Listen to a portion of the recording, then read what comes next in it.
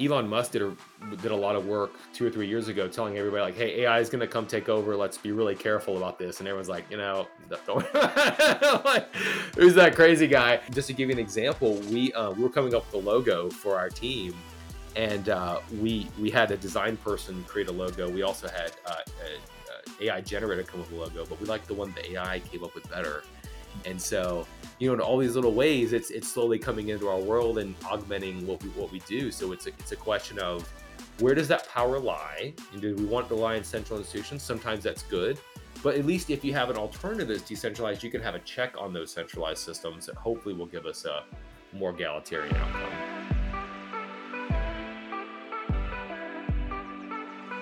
All right, Wes, we are so excited to chat with you today. Welcome to the show. Thank you so much. I'm really glad to chat with you guys. It's a topic that's dear to my heart. So appreciate you guys having me on. Yeah, for sure. So I kind of want to start off just by talking about Web3 in general and kind of getting your perspective on Web3. So, Wes, what does Web3 mean to you? The definition that I like best for Web3 is to say that it is all the benefits of older versions of the internet, except it's changing the ownership model so that the individual can own their own data, their own benefits from the data. They could be publishing their own data. And I think there's aspects of that sort of uncouple and decentralize the existing components of the internet, the YouTube, Netflix, Google, the big properties we think of. And I think we're sort of just in the early stages of seeing what the technology can do. How early do you think we are? I think we're very early, very, very early. And I've been involved in the space for maybe 7 years now, but it's one of those things where the technology doesn't go away. There's still people that are interested in this space, even in bear markets. And as long as the technology isn't going away and there's opportunity for it to innovate, there will be people that do innovate. And once they do, you see these new use cases come on, you see these new bull markets. So it's like, if you were back in the late 90s for the internet, you would say, wow, we have AOL, we have I can check my sports scores online, like, where are we? And then it's just, I think it's just going to be a new growth aspect of our lives in our future. Where do you think we are if we compared Web3 to cell phones? Like, are we in the carry case cell phone, or are we in the brick or That's the razor? A great way. That's a great way to phrase it. My guess is that we're just after the carry case cell phone, because how many people have MetaMask installed in their browser, or how many people have like a Ledger wallet? And that's a big thing, a big focus for venture capitalists right now is investing in, better onboards and better wallets, better experience for non-technical people. I think what we're seeing is better applications be built. I think we're seeing better onboards, to get more people involved. There's a really good stat by a lady. It was a bond something report. It was a really smart markets analyst. Anyways, her judgment was, what portion of the day do people spend of their day on the internet in some capacity over time? And if you go back to early 90s, it was small, and then it grows over time, and now it's maybe most or a large portion of my waking hours I'm doing something on the internet. And I think a similar metric is interesting for what does the average person use involved in a crypto or a Web3 component, and how does that change over time? But I definitely feel like we're closer to the brick phone at this point. I wonder if there's going to be that iPhone reveal moment like we had, where you watch that, and if you were interested at all in tech, you knew that everything changed after that. And I don't know if it's possible in Web3, just because it's that was literally giving making the internet accessible to everybody. So I wonder if we'll have something like that happen. That's a great question. No, you're right. And those sorts of turning points are so interesting because, one way to reflect on that moment was that the iPhone was such a big turning point for the internet, and it was a big turning point for mobility. Both of those things existed before, but I don't remember people before that, let's say 5 or 10 years before that, saying Steve Jobs is likely to be the big catalyst for mobility in the internet. He was very powerful in PCs and things like that. But it's like you have to give some credit to what is difficult to forecast. And I think in this space, it's equally difficult to forecast who that person is going to be and what's going to happen. Yeah. But But the potential is there if you think about the upside for users and taking friction out of existing systems. So yeah, Do, we're on some kind of path like that. Yeah. do you think it might be a technology like Sean was saying with the iPhone reveal, or do you think it might be like a movement, like a mass of people? It's super interesting because the technology will continue to evolve, and I think there's a lot of room for new technical use cases, new ways that we interact with Web3, whether it's our finances or social media or the way we consume media generally that could be better enabled by Web3. There's always been in the crypto and Web3 communities this ethos of especially going back to the older Bitcoin communities, the earlier adopters, this thinking that Web3 and crypto enabled economics are more resilient than some of the centralized systems. If you think about like fiat currency systems or let's say regulatory systems, that they have sort of a brittleness to them.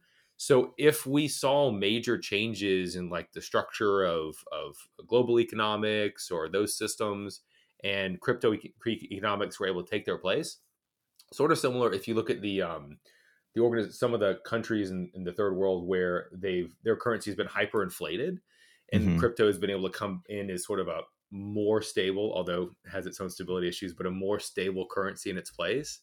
If you see those sorts of things happening, then I think you see more of a cultural shift in a bigger way than the technology, and you see people adopting crypto not because it's fun or it's a cool new technology, but because it affects their livelihood.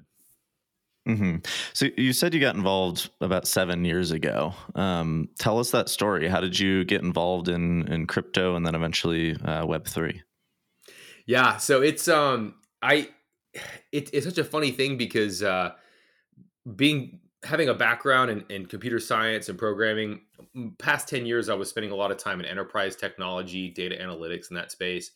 And so I feel like the only people I knew of at the time that were talking about Bitcoin or interested were either economics folks or they had a computer science background, because the premise of crypto seems very difficult to believe at first. The idea that you could have any trust in a math or a computer system that doesn't have a centralized authority. So it was very interesting for that perspective. And I remember emailing my wife. This is like 2014, and I was like, "Honey, I think this is a really good time to buy some Bitcoin." And she was like, "That seems like a lot of money for pretend internet money, a lot of costs for pretend internet money." And so I was like, "Okay, well, we'll just check it out and get into it." And so we kind of started dipping our toes a little bit, and so I was always passionate about it. I remember being on a podcast in 2015. It was a guy named Trace Mayer was the host, and Vitalik Buterin was a guest, and he was talking about this new platform he was going to build, and it was going to be a world computer, and it was going to be this new platform to do smart contracts. And I thought, like, it's really ambitious, but it's almost too ambitious to work. So that was like my first of many doubtful moments in crypto, which I've since sort of like learned from. But eventually I got into mining and that whole space. And so I had this like one life of doing enterprise technology in this parallel world of trying to support crypto however I could, until this past year when I decided it was time to finally make the jump and working in crypto and Web3 full time. That's awesome. So what were you doing just before you jumped in, and kind of what was the catalyst where you were like, it's time, I'm doing this. We're going into Web3. Yeah, before I jumped into Web3, I was continuing to work in startups. Spent a lot of my time in startups related to data management or cloud technologies. It's a thriving, robust space. But there was also these criticisms. There was a person named Moxie Marlinspike, and Moxie had floated this blog article that was widely read, which was basically making a criticism of Web3, saying that it's mostly DeFi and JPEGs. You can't do real work on it. You can't do real compute. You can't host a website on Web3 yet. These sort of it's not ready for prime time. But having spent time in the Ethereum ecosystem as a miner and appreciating what it could do, and then having a background in enterprise technology, knowing what developers want to see in enterprise technology, I think that there is a future where people can bridge the two. And it's not going to look exactly the same as it did in the past, but it's going to enable you to get some of the best of both worlds. And I really wanted to be a part of the group of people that were building those fundamental technologies. And I thought there were going to be new use cases. I think social media could be rebuilt in better ways. I think there's other industries like media streaming and things like that can empower the individual more. So I don't want to necessarily build those applications. It's not my strong suit, but I like building infrastructure that people can build on top of. And so I decided to make the jump. I didn't have a job lined up. I wanted to just build a project from scratch, and I decided I turned in my notice and said, "Thank you guys, but I'm gonna move into Web3 full time." And then booked a ticket to ETH Denver and started up a GitHub repo and started trying to build from scratch. That's awesome. Did you end up building something for the ETH Denver? I think they call it Build Week or Build whatever the name of it is. I did, and I had so much fun. I strongly recommend anyone to go to that event. All the events in the community are great, but that one in particular has a fantastic culture. I did sign up for Biddle Week. Biddle, yeah, that's what which is the meme. Yes, and had a lot of fun with that. And I started doing some smart contract development. The premise was, if developers are using AWS today to build infrastructure on EC2, what would it look like to build that in a more blockchain native way where the compute could be trustless and verifiable? And I started building it. Turns out it's very difficult to get in from scratch. I was fortunate to do some grants work for Balancer and another grant for Aave, and love those communities. Met a lot of great people and learned a lot about the DeFi culture and how all that plays out. And ultimately ended up finding a group at Protocol Labs, Bacalhau team, who are building compute over data in Filecoin and IPFS, and I've been able to build out a lot of the things that I was passionate about through this project. Yeah, that's really cool. So can you kind of walk us through, you said that you wanted to build basically an AWS in a blockchain native way that is verifiable and I guess more decentralized. I can't remember the other word you used. Why does that need to exist?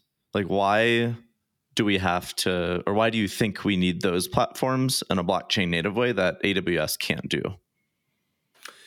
Yes, there's a couple different dimensions of it. I mean, a couple dimensions just for conversation's sake to start are around trust and security. Mm-hmm. So the first piece is trust. The real reason that Ethereum has product market fit is that I can put some value, I can put some asset into Ethereum or DeFi or a smart contract, and I do not have to trust that the person on the other side is going to honor our agreement. The math and the programming all behind it, they enforce that Wes is not going to lose this currency, or that this smart contract and this loan that I'm going to put on a certain smart contract is going to be validated. And that's a critical thing, because up until now, any enterprise or developer would say, of course I trust AWS. They're a trustworthy organization, and that's kind of its own thing. But in the Web3 ecosystem, if you wanted to build any additional applications that were more robust, like if you wanted to build a YouTube on top of Ethereum, you could not build it in a smart contract. Smart contracts actually are very limited in their functionality. They're very powerful because of their public verifiability and trustlessness, but you could only do very small logic operations in a smart contract. You couldn't serve a website out of a smart contract. So you've got the decentralization of Ethereum, which is very powerful. On the other hand, you have the centralization of AWS and all kinds of robust options for database services and development services and app services and all these great things. But really what developers want and the community wants is the best of both worlds. They want the trustlessness and the verifiability. And so that's where I think if you're going to build these next generation decentralized science, decentralized social media applications, those developers are going to need the best of both. So if I'm understanding this correctly, basically developers are building in Web3 and they're building because they want to build on a trustless platform, and a platform that they don't have to rely on some entity or some, business leader, like theoretically controlling their stuff, their compute. And in order to do that, they have to use AWS today. So we need a Web3 solution to kind of get that last layer of trust so the applications can be served. That's exactly right. Yeah, some people will use the term sometimes censorship resistance, which I think means more if you're in a country where your government it doesn't really prize freedom of speech. You may appreciate blockchains more so for that reason. But that's exactly it. More robust infrastructure so that people can build out equally. They can build out a Netflix and they can build out YouTube, but they do not have to use the existing infrastructure. The other thing that's I think worth mentioning on this this topic is the economic incentive models. If you think like, well, okay, why didn't somebody build a decentralized YouTube today? Well, YouTube is like in some ways the maximal version of what Web 2 technology can be. It's very efficient. It's got great content. It's got great algorithms, but the value flows are really linked into the traditional fiat economic system. I just it's not advantageous for YouTube if I pay in micropayments to the creators. They have to take their cut, their margin. They're doing a great job of what they're supposed to do. In this new ecosystem where there is no central YouTube, or in the future where there's no central YouTube, there's no rent extracted. It goes directly to the creator or some maybe a protocol in some way, which the protocol itself is a group of people. So I think like that's the other part of it too, is that once you have crypto economic payments underlying everything, then you open up a suite of use cases that just can't really exist in a traditional Web 2 system. So in that economic model you kind of just outlined, what would the incentive be for developers or for someone to even build that, right? Because if the goal is to, we build YouTube so that YouTube can't take the cut, why would somebody want to build that? Like, do they still get a cut and it's just less? Or kind of what does that economic model look like for the incentive for people to build these things? Yeah, it's interesting because I listen to comedians on YouTube, and they have great podcasts to listen to, and some of them are on Patreon and different things like that. Some of them have concerns about the amount of monetization that they get, and some of them have concerns about if they say something that's inappropriate at a certain period of time, it was judged poorly or incorrectly, they might be demonetized. So there's concerns, about like who makes the decision of what's appropriate, what's not appropriate, and how to monetize. I think in terms of like monetization and payout, I think it's an unclear future because there has to be applications to determine what the payments would be. In other words, if there was a instead of a Uniswap, if there was a YouTube swap and it was the decentralized YouTube, what cut would the protocol take and what cut would go to the creators themselves? The good thing is in that situation in Web3, you could have clones, just like Uniswap had SushiSwap. People can choose which services they want to use because it's a very fluid, open system, and so you'd have better competition in some ways. I mean, there's some discussion in the past about monopolization of certain services and in Web 2, that you have established players in that sense.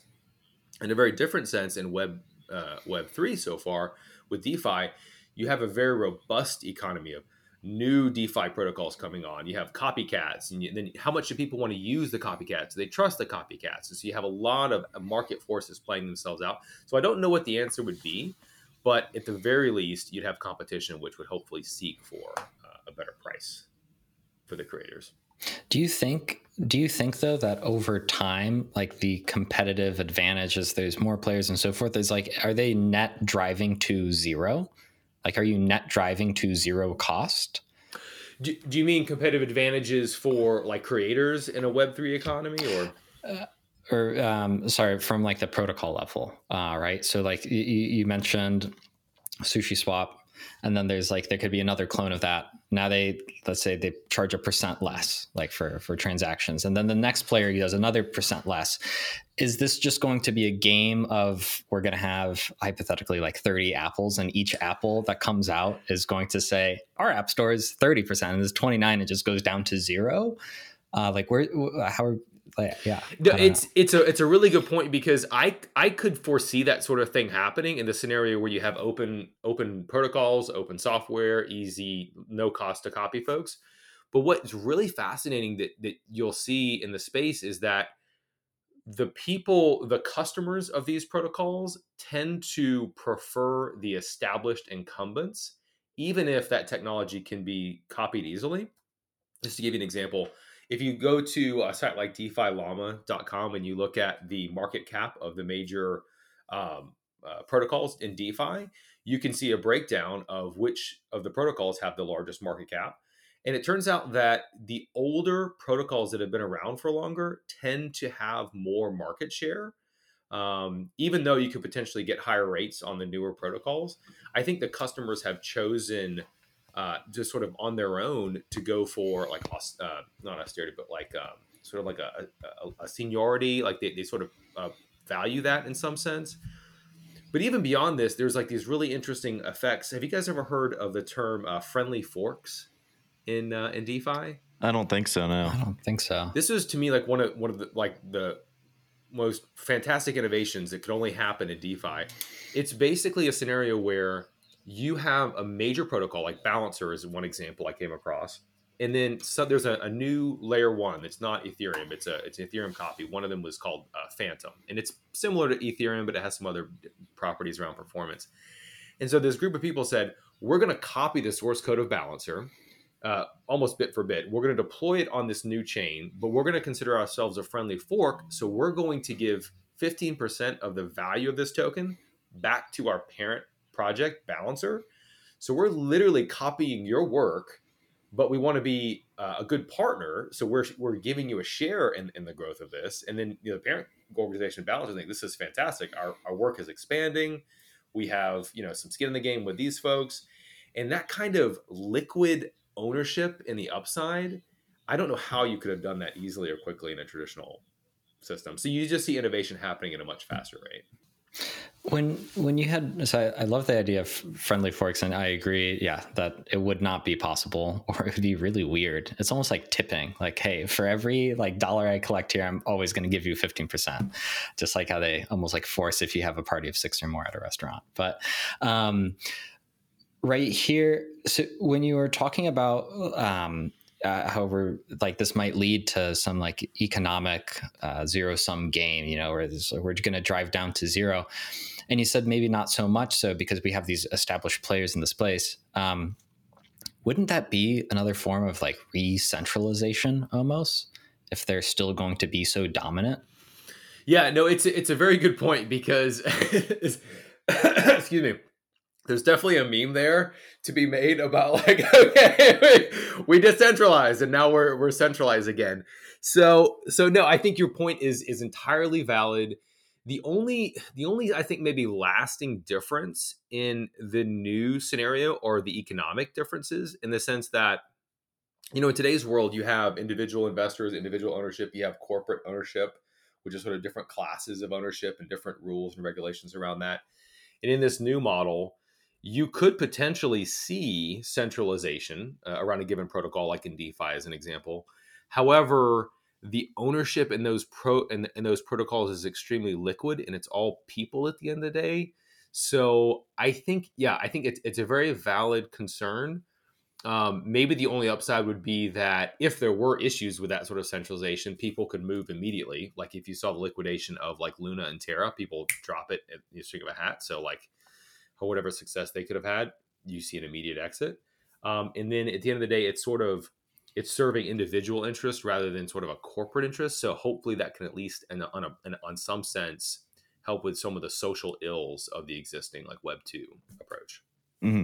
And Thomas, I think the other thing is, even though one protocol may win, that protocol is theoretically decentralized, right? Nobody actually, there's not a single person, even Vitalik isn't the one making the decision at Ethereum right now. Yeah. He does have a lot of influence, but it, in theory, it's decentralized still. So I guess it really depends how decentralized we want to get. That's it. And that's really a philosophy and a debate that rages on even the Web3 community in so many ways. Yeah. Is it decentralization for the sake of being a maximalist around decentralization? And some people will say, let's kind of be pragmatic. Let's decentralize parts of it, but the other parts, especially when projects are starting, they'll say, we'll start in a centralized way and eventually decentralize. So it's really a spectrum, I think, for a lot of these projects. For sure. So tell us about Protocol Labs and Backlyaw. Yes. So it's been a tremendous journey for the past 9 months. I've been able to work as a product manager at Protocol Labs, and really been able to get immersed in a number of different spaces. There's sort of the infrastructure space around IPFS and Filecoin. There is a lot of things that we're trying to do around decentralized science. There's different use cases we're going after there, traditional researchers. There's some work going after regenerative finance and improving carbon credit markets. That's been a lot of fun. But the biggest goal for Bakuya is, IPFS and Filecoin have really been, I would say, uh, foundational standards in the crypto and Web3 community. Particularly, IPFS has a tremendous adoption across Web3 as kind of like the standard file storage component, which Protocol Labs had invented around 2014 with Juan Benet, our CEO. And so those storage mediums have grown and they've serviced a lot of Web3 use cases. But throughout all of this, there's been a desire to say, now we need to do compute on that data. There needs to be additional functionality. I want to run websites. I want to run analytics. And I want to do all these things with the same guarantees around trustlessness and verification. So actually, the term Bakuya is a bit of a play on terms. We have a lot of our leadership is Portuguese. And so it's a bit of a play on the term. If we're bringing compute over data, or COD, or like COD, the Portuguese word for salted codfish is bacalhau.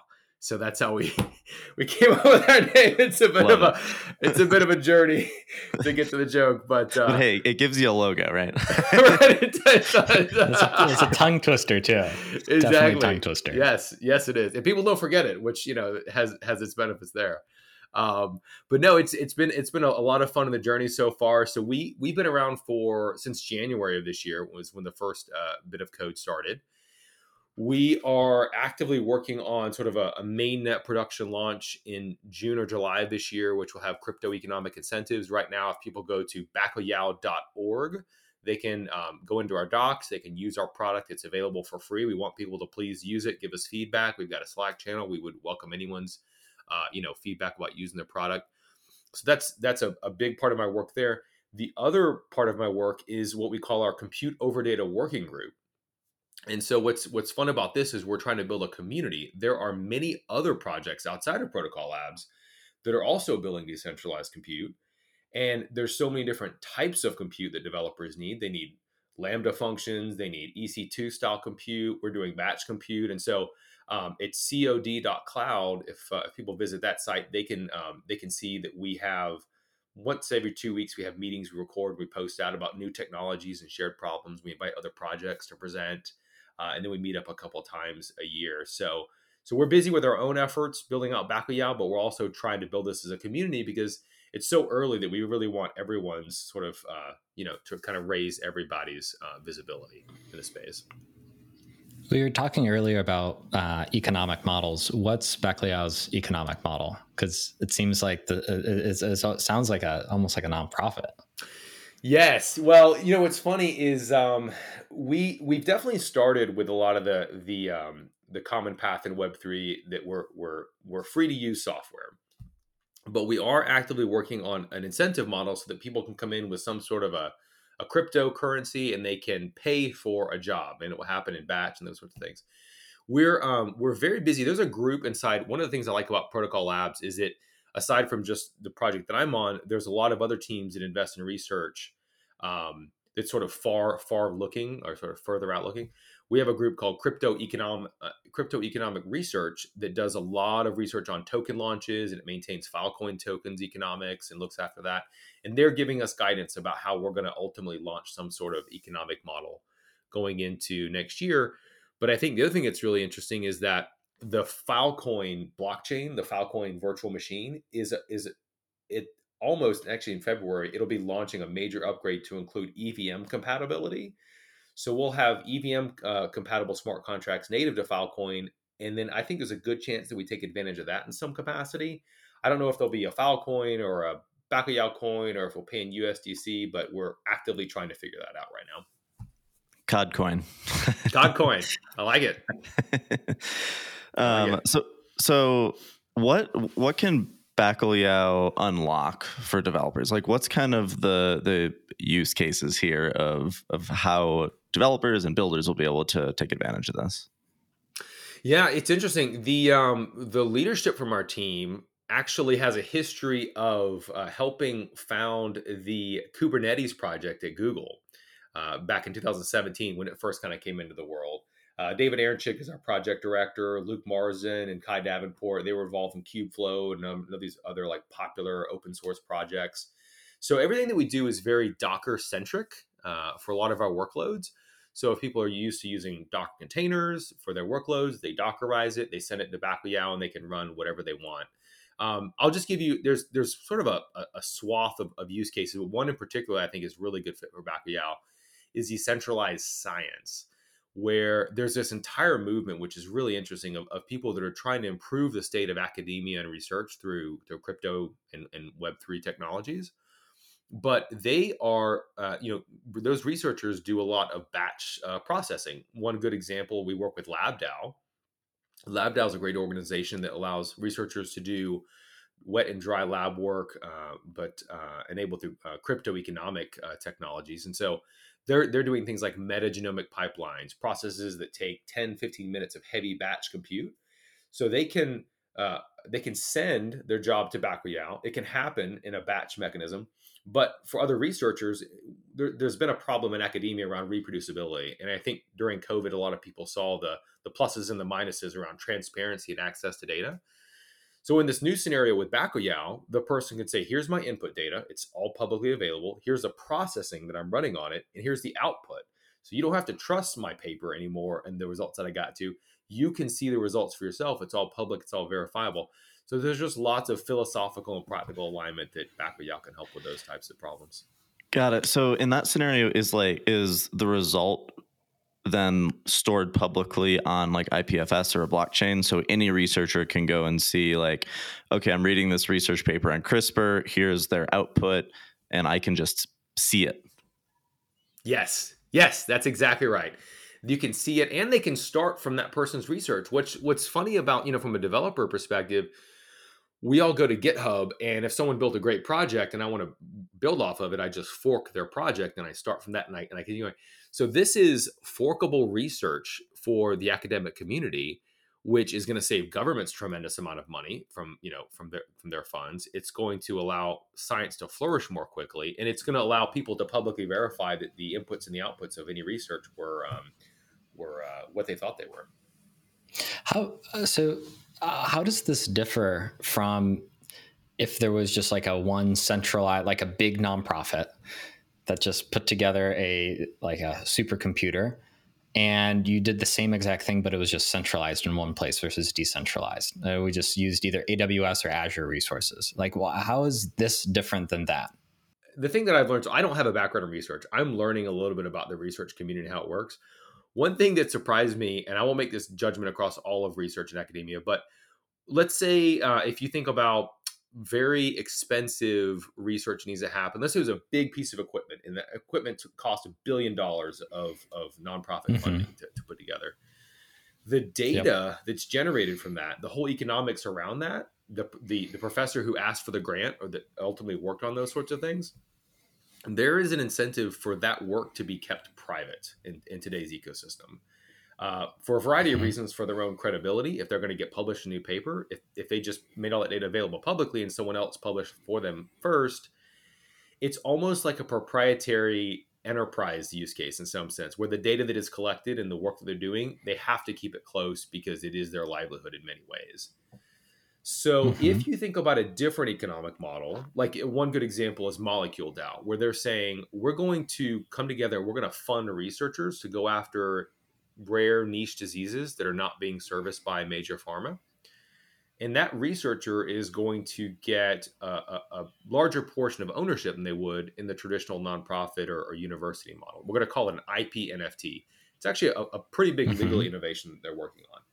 So if you have IP NFT and that researcher is doing that work that way, if they go and then do their processing on traditional like AWS backend infrastructure, that then is sort of working within more of a closed and proprietary infrastructure that would inhibit the sharing of their information. So it's kind of like putting like new wine into an old cask, where if the community says, okay, great, now we want to benefit from your research, we want to build on those sorts of things. Well, who do we give access to in the AWS account? How do they get downloaded to? Who's going to pay for it and those sorts of things? So these new crypto economic models for researchers also require crypto economic infrastructure for the system to flow smoothly from end to end. And it's verifiable, right? Like there's you just you the trust doesn't exist. Like it is, right? Like it's there and verifiable. It is, and especially, I mean, especially when you think about verifiability, the other component that's a big part of it. Have you guys heard of this decentralized society paper that Vitalik Buterin and a couple other folks, their names are escaping me, unfortunately, put out a few months ago? It was very impactful in the space. It's called Decentralized Society, and one of the big outputs was called soul-bound tokens. Mm-hmm. And the premise was, could you attach NFTs or tokens to people's accomplishments? And in the academic community, this is becoming a really big part of decentralized science. Is to say, if you're gonna work in DeSci and you're gonna produce some research, there are projects like OpSci in particular, and also LabDAO, who are trying to say, we're going to give you a token or an NFT to designate that you did this research. Yeah, it's actually verifiable now. You did this research. We know you did it. We're going to have some traceability there. And there's some other folks like DeSci Labs who are bringing the citation component, which was traditionally just all PDFs sort of referenced and issues with link rot with the traditional publishing system, on chain, so that you can actually see who did the work in the paper, what their result is. One of the fun things about that is that the paper then becomes interactive. So you can click on the paper, you can say rerun my calculations. And so if all of these things are all sort of on chain and they're all public and Web3, they're still, the ownership is still within the individual, but they're much more open. Then you also want infrastructure itself that can be launched in an open way. If you had to go somehow like create an AWS account, it would throw some wrenches in the process, I think. Yeah, for sure. And I know you're not fully in DeSci, you kind of like straddle it with everything you do, but I'm currently listening to Codebreaker. It's about the discovery of CRISPR and Jennifer Doudna, and really interesting book. And I'm at the part where this is like huge patent battle of like who discovered what first, because there's a few labs around the world that all kind of figured this thing out at the same time. And obviously CRISPR is patent worth billions of dollars, over a lifetime probably. And so there's this huge battle over who did it first, who submitted it first, who actually found it, like looking at lab notes and like who's signed the witness of the lab results. How could something like would something like that be different in a DeSci world? Or because there's like such an incentive to want that patent, Yes. Oh, yes, absolutely. No, there's a couple of things. There's a really good conference I just got back from, and it was DeSci London. And there's going to be some really good content published soon from those talks. It was really well attended. It was a big success. And one of the topics they talked about was pre-publication, which I think gets a little bit into what you're talking about, which is there's a lot of work going up into publication. Where does that work happen? Where does the evidence of it happen? And the team I mentioned, DeSci Labs in particular, they are doing a really good job of enabling pre-publication to be put on chain, so that you have linkages through IPFS and IPLD graphs to who was the author, who were the other people that were supporting them, what were earlier versions. Because there's a thing that I didn't know about going into research, which is this peer review process where you send your paper on to other folks to get it reviewed before it's officially published and things like that. So if you had all of those evidences on chain as just a normal, natural part of the academics publishing process, you would have tremendously verifiable data points to show who came up with which ideas along the way. So how is, explain one more time, like how this is trustless? Is it just that you run whatever the algorithm or something once, and then you have that proof that, hey, this happened over this data set, and now another researcher, would they run the same algorithm again? Or is it just like, oh, it happened once, it's proof that it happened, so it must be true? Well, what's so interestingly is that the thing that we're trying to enable on the compute side is more of a range of trust. Because, I mean, to give you like a slightly parallel example, if you were going to use compute to generate cat images, through stable diffusion, AI was going to generate cat images, you probably would not care as much about the accuracy of that. Now, on the other side of the spectrum, if you were going to use batch compute to determine what the proper chemical formulation of a new medicine was, or a COVID test result or something like this, you would want it to be maximally verifiable. You want to see the inputs, the outputs, and everything. So in those scenarios, there's some really good technologies. WASM, WebAssembly, is very popular. We're using that so that basically you can guarantee mathematically that there was this input on IPFS, this was the exact code that was ran, and this is the output. So you would not have to run the result again. You could just start from, you wouldn't have to run the computation again. You could start from the result. But ideally, people can choose the within that range based on cost and how complex their job is. Because even I think within different aspects of scientists, the verifiability will matter more sometimes, and sometimes less. So if sorry, I want to challenge this because I've been watching a lot of crypto use case videos recently that Sean got me started on, and so now I'm trying to adopt the doubter mindset. But so in the scenario again of like, hey, there's this big nonprofit, they give $1 billion towards building a supercomputer. There's no economic incentive to guard it, like you were saying before. And they just say like, run whatever you want over whatever data set. We've got $1 billion of AWS credits here for you. Mm-hmm.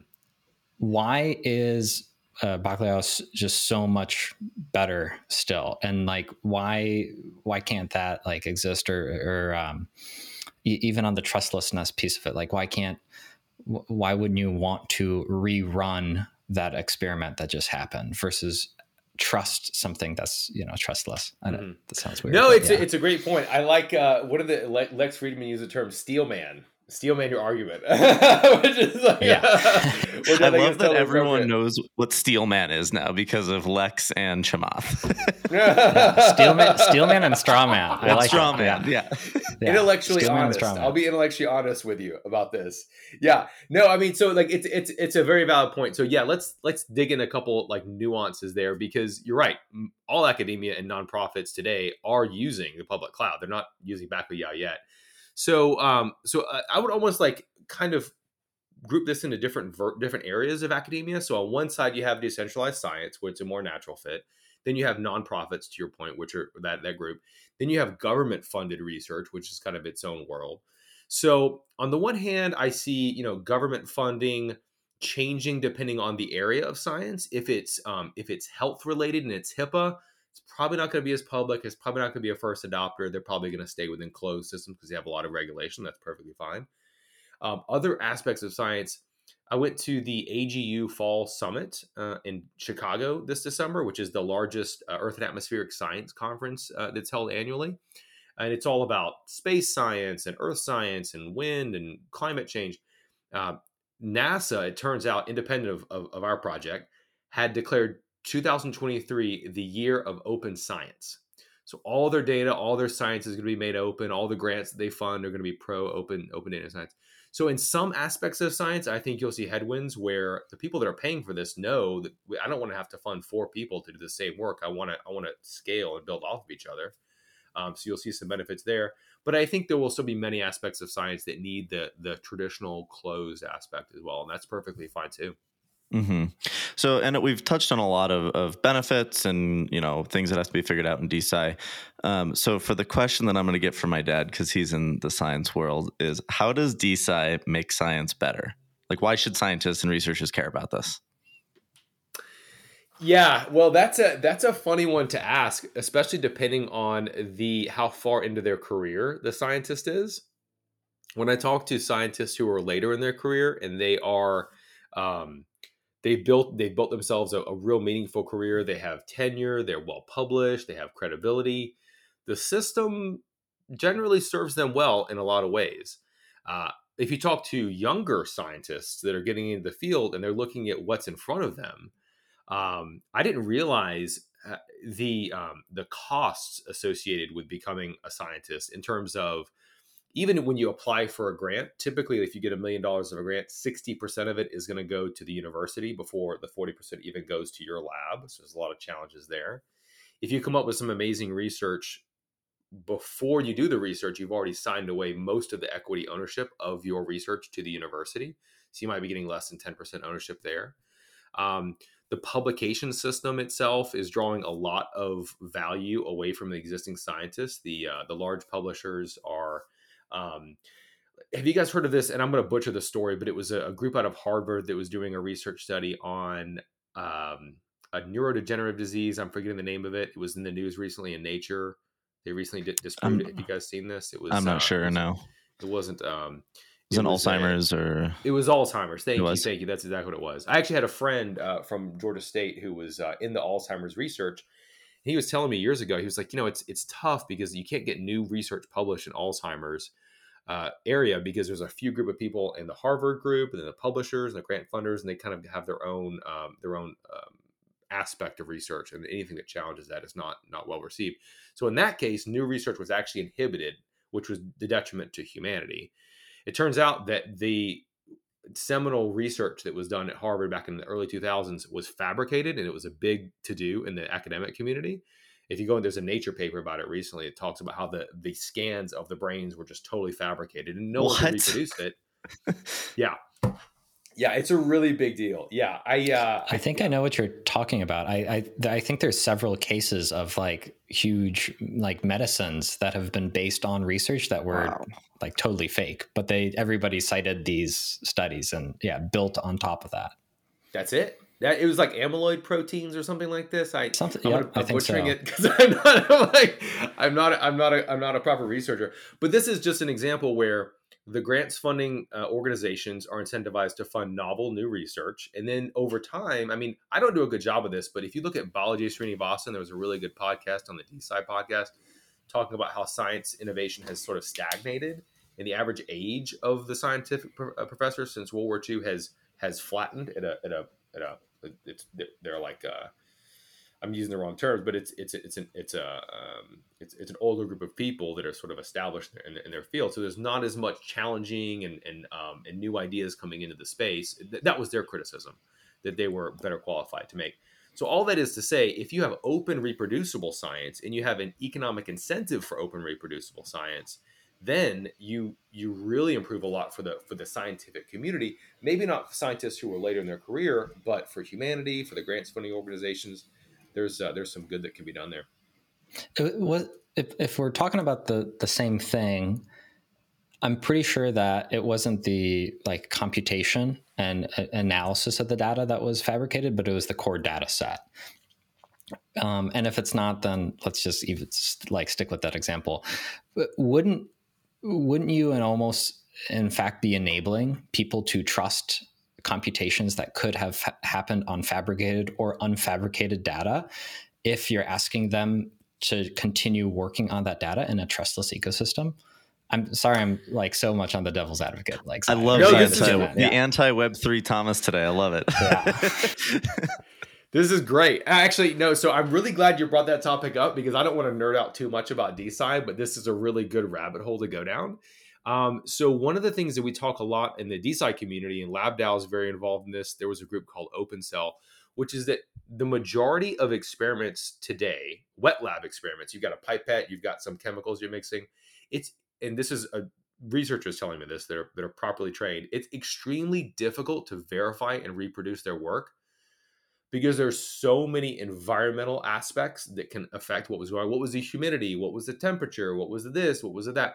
So the dirty secret outside of academia is that most research is not clearly reproducible and easily reproducible. And even more so, if you're a scientist, you have an anti-incentive to try to reproduce it, because you're not going to get grants funding to say, I'm going to go do exactly what this person did before.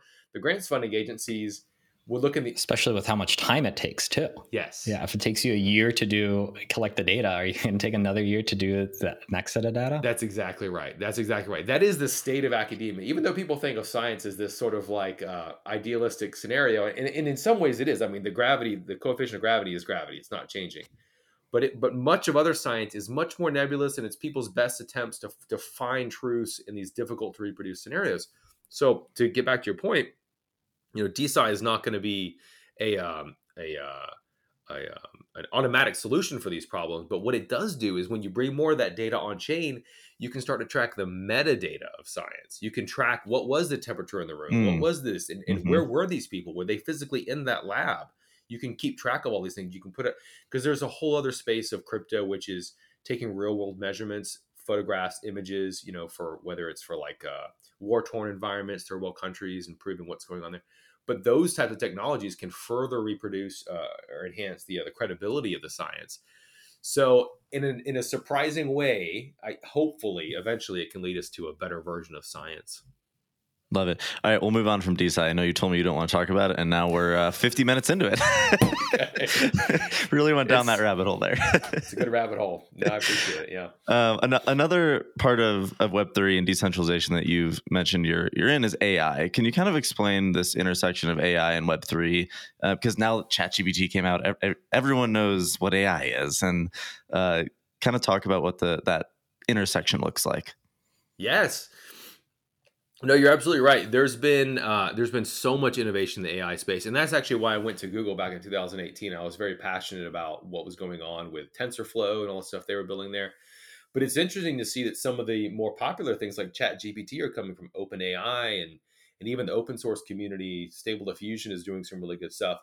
So this is a really robust area, both in terms of the big tech companies, but also in terms of non-big tech groups. And there's a really healthy movement. If DeSci is as mature as it is, there's a slightly earlier movement called Decentralized AI, which there's a lot of really good companies that are started in the space. If you guys look at together.xyz or nexus.xyz or petals.ml, there are groups that are saying, these technologies are extremely powerful. ChatGPT is still early days. There's going to be further advancement in that. It's going to change our society in so many different ways. And so the question is, who gets the benefits of these systems? Who is involved in the construction of these systems for fairness and equality? In today's world, to create those language models like ChatGPT, you really have to have massive data sets, and you have to have so much compute power, GPU compute power, to create those models. There's only 3 or 4 companies that have that kind of power. It's Google, aka DeepBrain, aka their AI, Google AI's teams.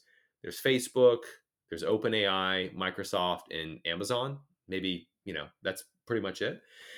So people are concerned and saying, if this keeps innovating in this way, how can we again distribute or decentralize the benefits of these technologies? And one group that we work with, a group named Algo Vera, they're saying, how can we empower the individuals to come up with these models around AI? How can we decentralize the data that it's getting trained on? And how can we decentralize the compute, which Bacalhau would be a great example of that? How can we democratize and decentralize compute so that anyone could have an ownership share in the benefits of that model, could contribute the hardware to it?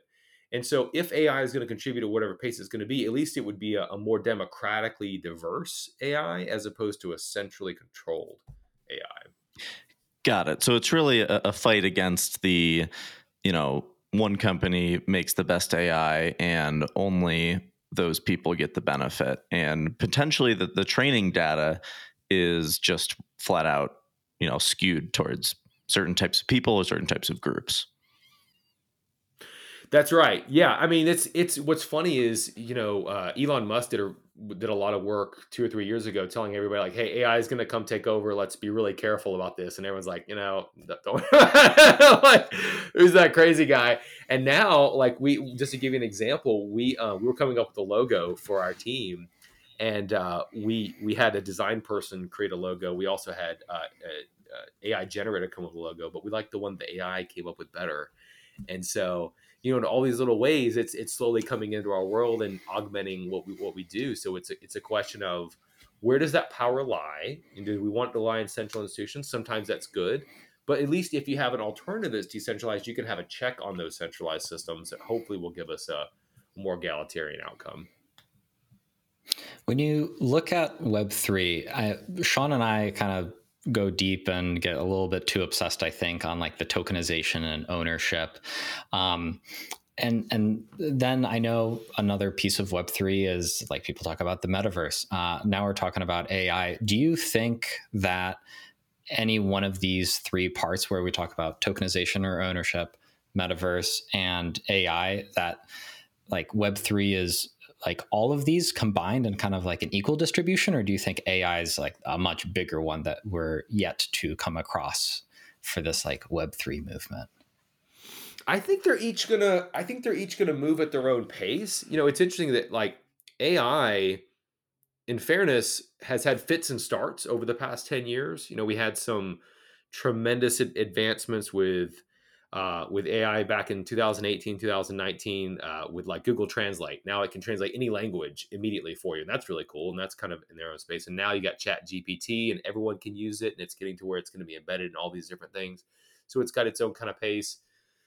Tokenization, I think, still has a lot of potential that we are just scratching the surface of. I mean, there's a balance of staying within the laws of your local country to respect the equity laws that are in place, but then at the same time enabling tokenization to empower more people that are not part of the current economic system. I mean, the current economic system does not serve all people in this society evenly in some sense.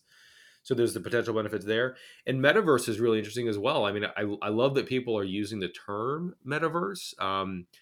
What's funny is like we're having a conversation right now over the internet and we're not in the same place. So I feel like we're in the metaverse right now, a version of the metaverse. And maybe that'll only continue if I'm wearing my Apple visor in 6 months from now. Brick phone. Yeah. So I think all those will continue at their own pace.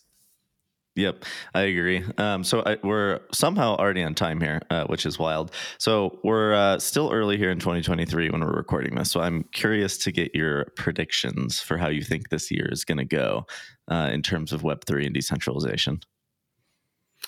Yeah, I think so. If I had to give a prediction, I think we're looking at.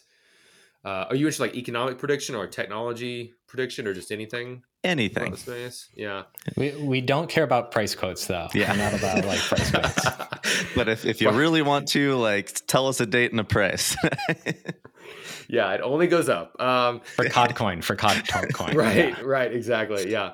I think the thing I really like about this time of year, I'm an enthusiast, and people say build in the bear market, and that's true.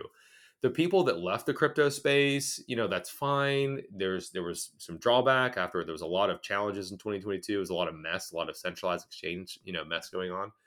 But the people that stay in the space are really trying to build good tech. And so what I'm optimistic about is going towards the end of this year, you'll start to see some new interesting use cases that weren't around. Like Lens protocol is one of my favorites. It's doing decentralized social media. These all take time to build. And sometimes when you're in a bull market, it's hard to build because you're picking out your new Lambo or whatever you're doing with your crypto winnings. So I think you're going to see people build some really interesting things, and maybe by the end of the year, you'll see some price, start to change to reflect that. But I think what's funny is whatever people are building right now, going into next year is going to be really amazing, and it's going to grab headlines, and people are going to jump back in the crypto boat in a big way. So I think if people are wanting to get involved, this is the best time because you want to build credibility now so you can be a part of the future upside. Love it. Yep. I stanged my Lens profile a couple months ago. I need to start posting on there. I don't know if you have one or not. Is there a certain app on Lens that you like to use the most? No, that's a great question. I'm a newbie. I've been using Lenster a little bit. Okay. A couple posts there. I'll have to follow you on Lens. I think it's SeanCrow.lens. I could only snag one profile, so I was like, do I get built on Web3 or do I get my own? So I just got my own. I was selfish. Nice. That's good cred. Yeah. Yeah, I love it. It's like with Twitter, when you look at and see like, it shows the date that they first got on Twitter, and it's like, okay, something about, they were in the beta. Right. No doubt. That's awesome. Well, Wes, this was great. Thanks again for being on the show. Likewise. Thank you guys so much. This was a blast, and appreciate you having me.